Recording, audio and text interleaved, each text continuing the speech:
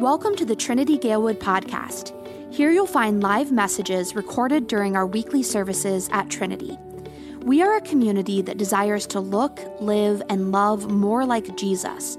We're located at 1701 North Narragansett in Chicago and meet every Sunday morning at 10:30 a.m. We hope you enjoy this episode of the Trinity Galewood podcast. Let's pray. Father, we thank you once again for your word, and I thank you for stories like Jonah that remind us how you are a God who works through people that run at times. You're one who is one who just works in beautiful ways that challenge us, yet call us closer to you. Help us, Lord, today by your Spirit to not just see your hand and the things that you've done, but to really see all that you are calling us to here in this world as well. It's in Jesus' name. Amen. By now you've probably figured out after our long reading today, which Claudia did a beautiful job with, we are going through the book of Jonah. And as we discussed last week, as we look at the story of Jonah, a prophet from the Old Testament before the time of Jesus, this is more than a story about a guy who got swallowed by a fish and lived in the belly of the fish for 3 days. And just so we're all on the same page here, the story of Jonah goes like this.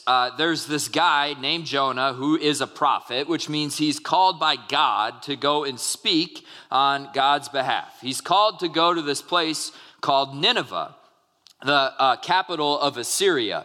It's not Jonah's best friends. All right, these are the enemy of God's people. And you remember some of the stories that we were sharing about the Ninevites last week. There's some pretty vicious people. So Jonah decides to go the opposite direction. He flees to Tarshish, and in the process of doing that, he has to get on a boat. And as we just learned that the winds and the waves came on this boat, Jonah gets to a spot where he says, the only way that this is going to stop is that you need to throw me off this ship. And so the captain and the other mariners take him and they throw him off the ship, and Jonah sinks deep down into the sea, gets swallowed by a giant fish, is in the belly of a fish for 3 days. He has this beautiful prayer that we're going to learn about next week. And then he gets spit up and put on shore. He goes to Nineveh after that, and he goes and he preaches this message. 8 words where he talks about justice, and we're going to talk about that in a couple of weeks. And the kingdom repents. The king of Assyria converts, and then we read at the end of the story that Jonah's mad. He's frustrated that God would show compassion and grace to these people. Now, if you were here last week, we really wrestled with this question that I believe is throughout the whole story. It's one that as if the author of Jonah is holding up this mirror and asking this question to us. You remember what the question was? Are you okay with God showing compassion to your enemy?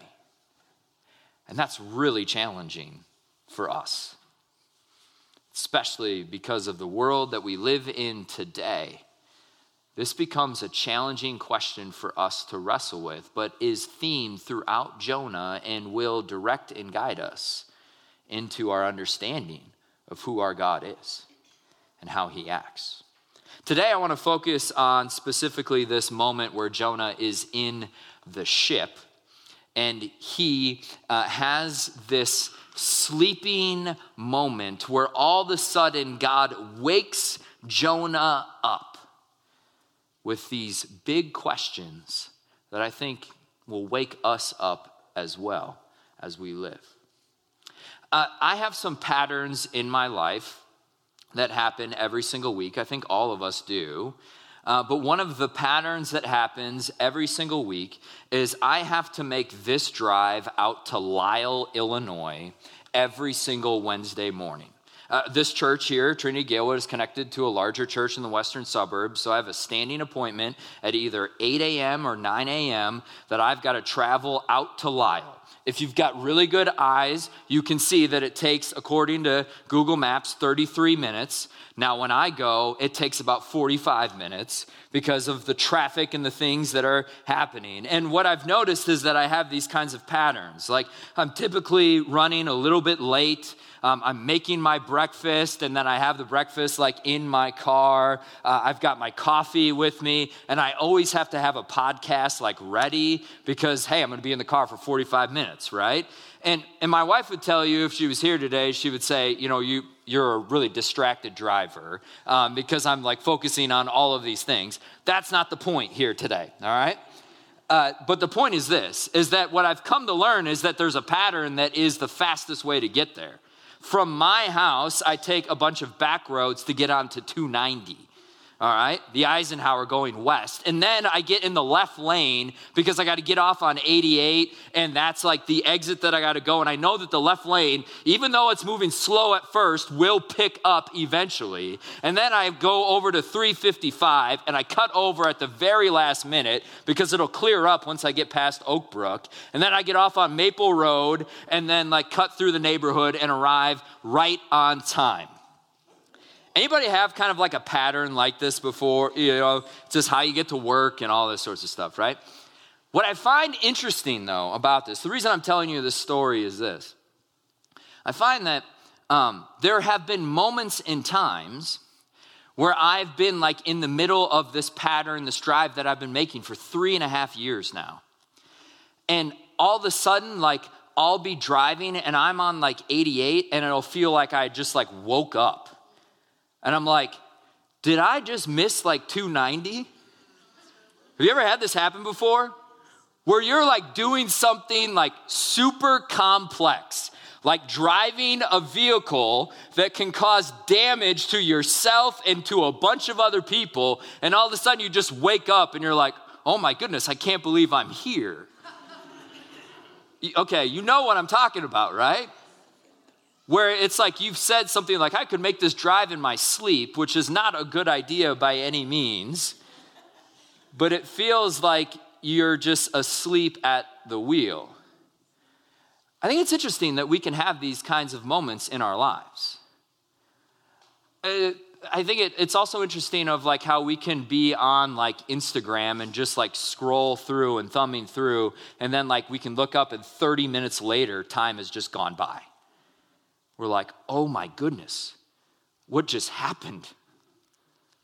Or if you've ever had this happen before, I've noticed this since moving back to Chicago, where I'll have somebody with me who's not from Chicago, and we'll be driving somewhere, and we'll go to any like major intersection or get off on the interstate, and you'll have that person who is like weaving in between the cars, right? And the person who's not from Chicago will be like, either have two responses. They'll be like, oh my goodness, I can't believe that this is happening. That's so dangerous for that person, or all these things. Or they'll have like this power trip of like, how dare they get in the middle of traffic, right?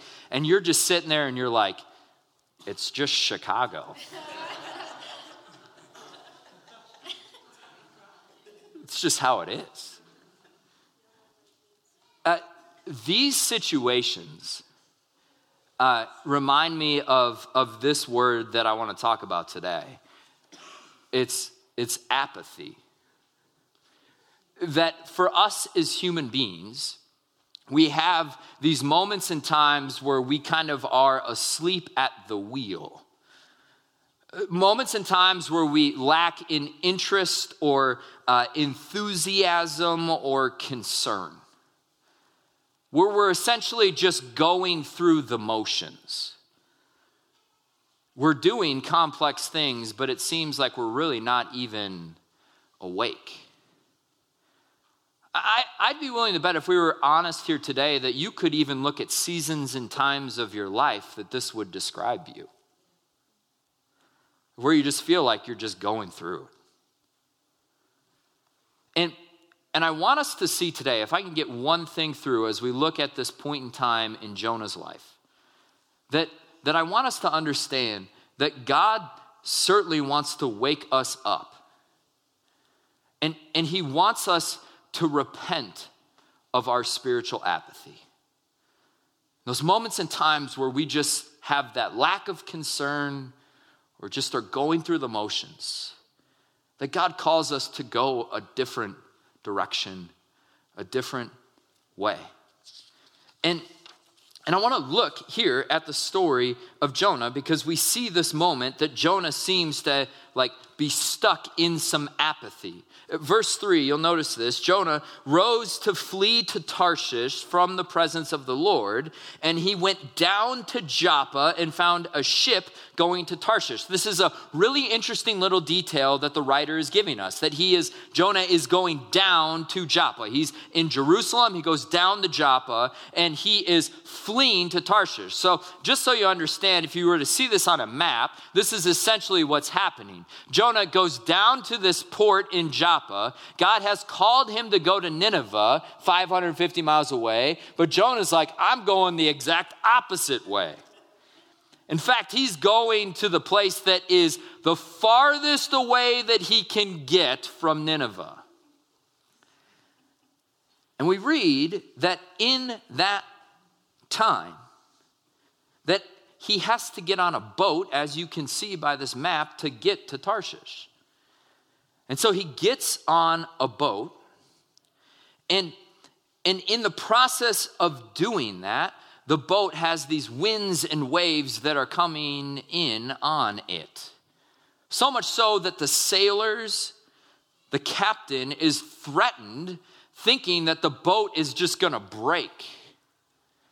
And if you remember, we read that Jonah goes into the center of the ship. These words in verse 5, it says that Jonah then had gone down into the inner part of the ship and had laid down and was fast asleep. Jonah, in the midst of all of these winds and waves and chaos, is sleeping. Again, the author is pointing us to the fact that he is going down. And eventually we will see next week that he goes down into the sea as well. It's as if Jonah is in this state of apathy. There's this Scottish minister named Hugh Martin. He said this, of this event, Jonah sleeping on the ship. He says it's the sleep of sorrow. He says many of us know exactly what this is, the desire to escape reality through sleep.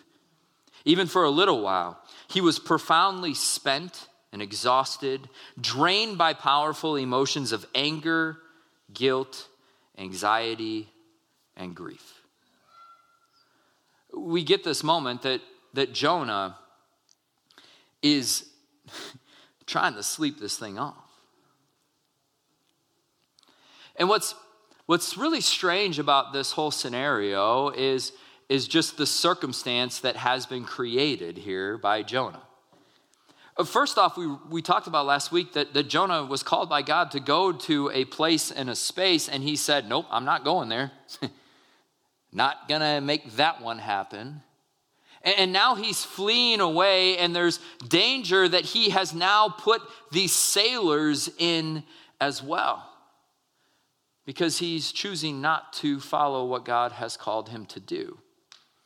It's interesting because traditionally in the church, we talk about these kinds of offenses towards God in two ways, and it's important for us to understand this.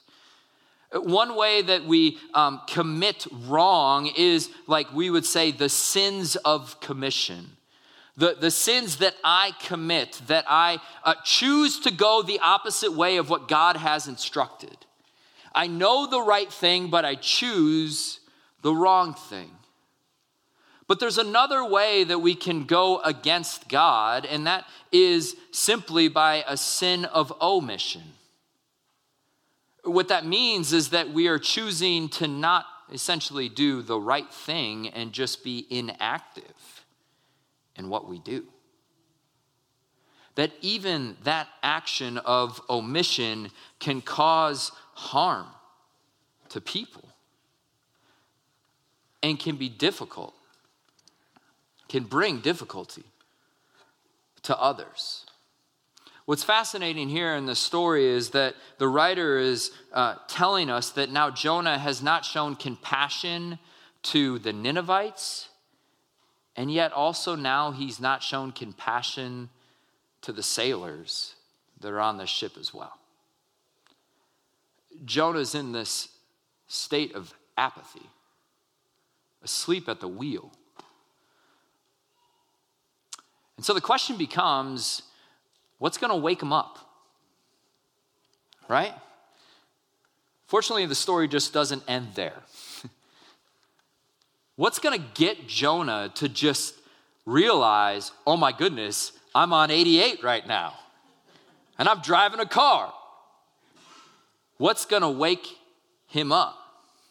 And I find it so beautiful because what we read next is that the sailors are going through this process and they identify that Jonah's the reason that these winds and waves are happening. And then we read that the sailors come to him in verse 8 and they have some really important questions. They say this, they say to Jonah, tell us on whose account this evil has come upon us. They ask these questions. What is your occupation? Where do you come from? What is your country? And of what people are you? And this seems to be very subtle, but this is so important for us to understand. Because these questions that are asked by the sailors to Jonah are really questions of identity. They're coming to Jonah and they're asking these three things. What's your occupation? Or if you look at the original language, it's what's your mission? Where do you come from? And what is your country? And who are your people? All questions to identify essentially, who are you, Jonah? And I think it's beautiful that they ask these three questions because if you were to be asked by some random person, well, who are you? That's really a complicated question. It's really deep as to what makes our identity. I mean, look at it from this perspective. When they ask, who are your people? Oftentimes we as individuals define ourselves by the communities that we come from.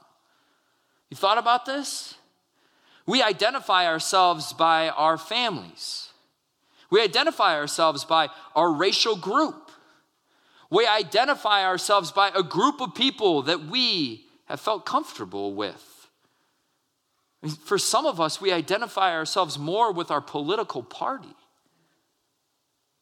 This is a deep question asking of who are you, Jonah? Or essentially, where do you come from? That point of identity is what physical place and space are you most at home? What feels like home to you? Is it out in the country where there's nobody around? Or is it in the busy city, people everywhere? And lastly, an important question that helps us understand and learn our identity is simply, what's your mission? What's the meaning of life? Why are you here? Everybody has an answer to this question. The question is, why are you here? And so it's important for us to know these questions. How would we answer them? I'm not going to go through all three of them and tell you how to answer them, because that would be really strange. But I want to caution you on a couple of them and how we shouldn't answer them. Give you some kind of boundary markers. One of the boundary markers that I hope you would take into consideration, a dangerous way to come to your identity is to get lost in what I would identify as shallow identities. Identities that can't hold the weight of really the things that exist in this world. One of the things that I think we often look at ancient times, we say things like, that people are just more complex today, that this idea of what you worship and where you place your identity can be separate things. I mean, in the ancient days, and we actually read this in the book of Jonah, that the people, as the winds and waves are coming, that they go and they pray to their gods, right? That they would go to their God of the creator of the sea and the winds and stuff like that. And we would be like, how uneducated are those people? They're just not as, smart as I am, or something to that effect. But I would be willing to argue that we think this way often. I mean, when it comes to our identity, I think the things that we worship do reveal what's most important to us. I think for some of us, it really is challenging that we want the struggle of money and thinking that money is going to be the thing that is going to bring me happiness and joy. And so my life is held in balance between when I have more of this and when I don't have enough. Or just even the approval of other people. I know for some of us, we struggle with this understanding of that, like I can't fall asleep at night because I'm worried about what somebody thinks about me or what's happening and going on. And that becomes really challenging because it can become a shallow identity for us. This author, Tim Keller, he writes this, and it's convicting for me. He says that shallow Christian identities can explain why professing Christians can be racist and greedy materialists, addicted to pleasure or filled with anxiety and prone to overwork. All this comes because it's not Christ's love, but the world's power, approval, comfort, and control that are the real roots of our self-identity. It's challenging. Are the things that we place our identities in, are they shallow? Found more in the world's approval.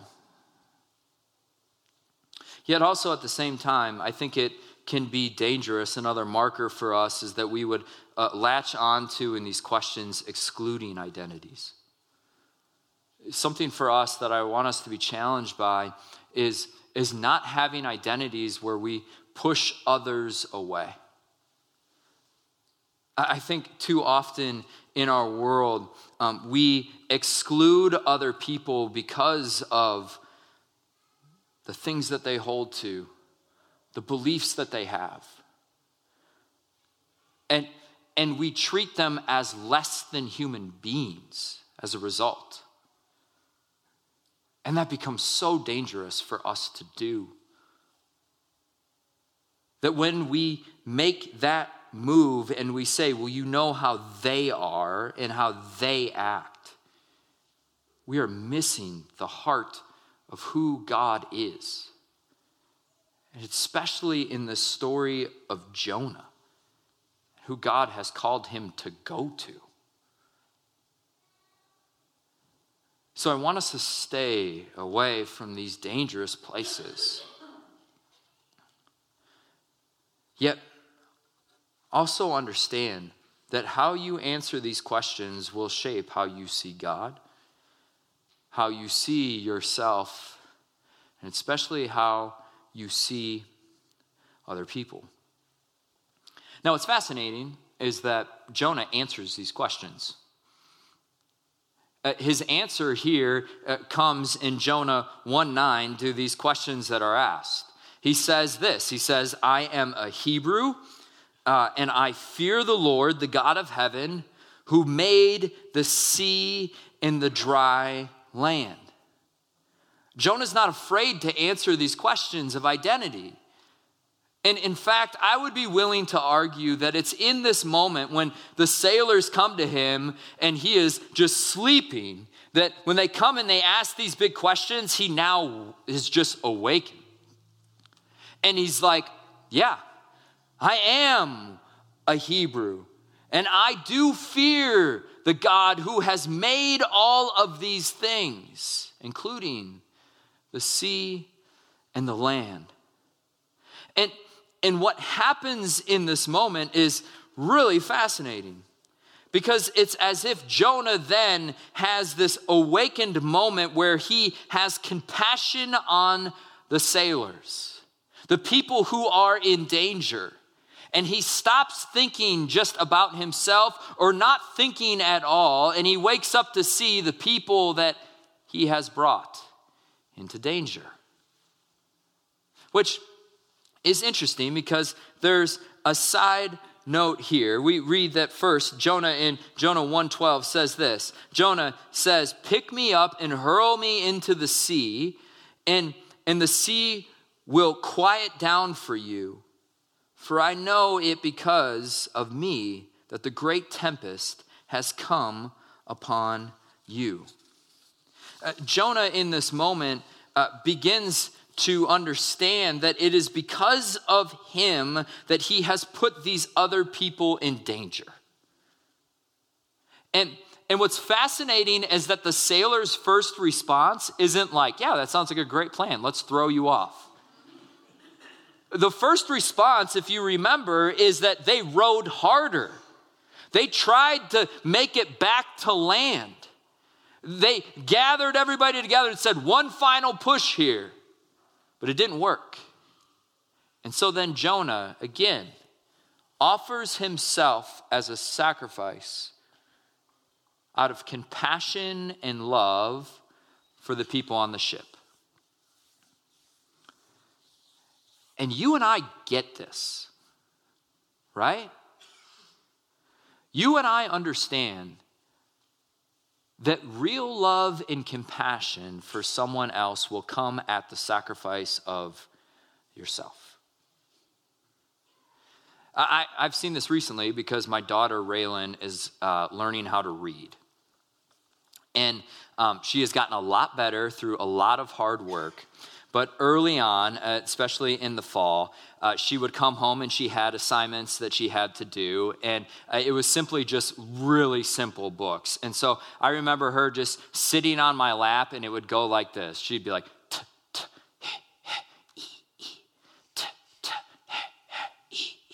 and I'm sitting there just like, the word is the. Like, this is going to take forever. And in those moments, I realized that I can't just try to tell her it's the, all right? Because the reality is that I had to learn that out of love and compassion, this would be a sacrifice of my time for her. And when we think of sacrificial love, I don't want you to think about Dave and his daughter Raylan. This all is pointing to Jesus. That Jonah himself is pointing to Jesus the Christ that we sang so beautifully in that song this morning. The one out of self-giving, sacrificial love, not because he deserved it or that he earned it, but out of love and compassion for you and me. And what's so beautiful is that because of his death and resurrection, that what we believe in this church when we do this simple little act of baptism where we pour water over your head with the water and the word, and we announce that you are baptized in the name of the Father, Son, Holy Spirit, that means that you're given a new identity. And that in that very moment, no matter your age, no matter your race, no matter how good you were before or how bad you were before, you're given a new identity. And so one of those questions is certainly that I am a child of God. Out of sacrificial love that has been given to me. Now, one quick final story here. And a point that I want to get to, an action point for us. One of the other patterns that I have is that I love coffee, And chances are that if you were to come up here at the church, normally during the day, you probably won't be able to get in because most of my time is spent over at a Starbucks not far from here. And I meet people up at that Starbucks all the time. Maybe we've met there before. A couple months ago, there was a new manager who started at that Starbucks and just kind of got to know them because I'm there all the time and I always get a grande black coffee, right? That's it. And one day I was working at the bar, the coffee bar, to be clear, and just got into a conversation with one of the baristas. And she was the new manager, and she came up to me, and we were just talking about things and all that sort of stuff. She didn't know anything about me, just knew my name and my order. And we finished the conversation, and she said, I got one final question for you. I just want to know why you're so happy. And that doesn't get asked to me ever. It's the first time that's ever been asked to me. And I would love to sit here or stand here and tell you that I was like, you know what?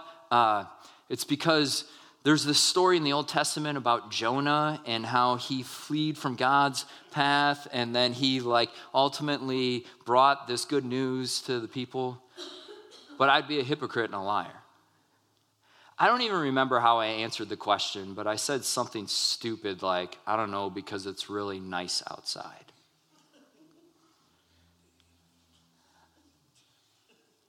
I'm glad that some of you are laughing at my inability here.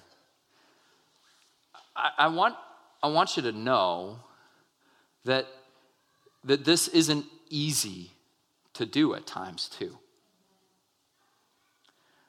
And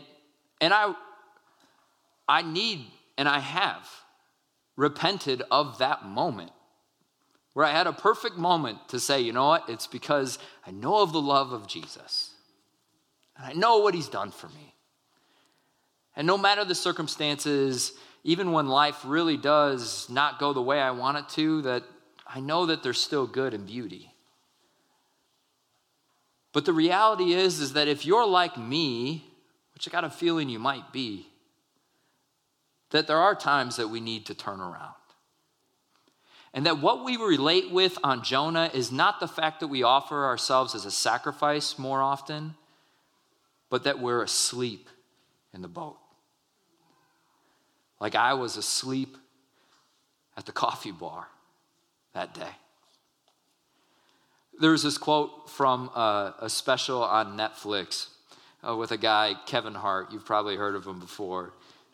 The very end, he says these words on the special. He says this: when you are okay with being flawed, it means you can be fixed. Never thought I'd use that quote, but I think there's some truth in it.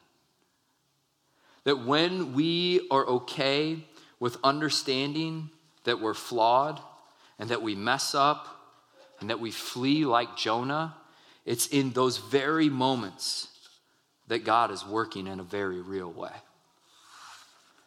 And that he wants to wake us up from our apathy, from being asleep of the directions that God has called us to and we've just chosen not to go to.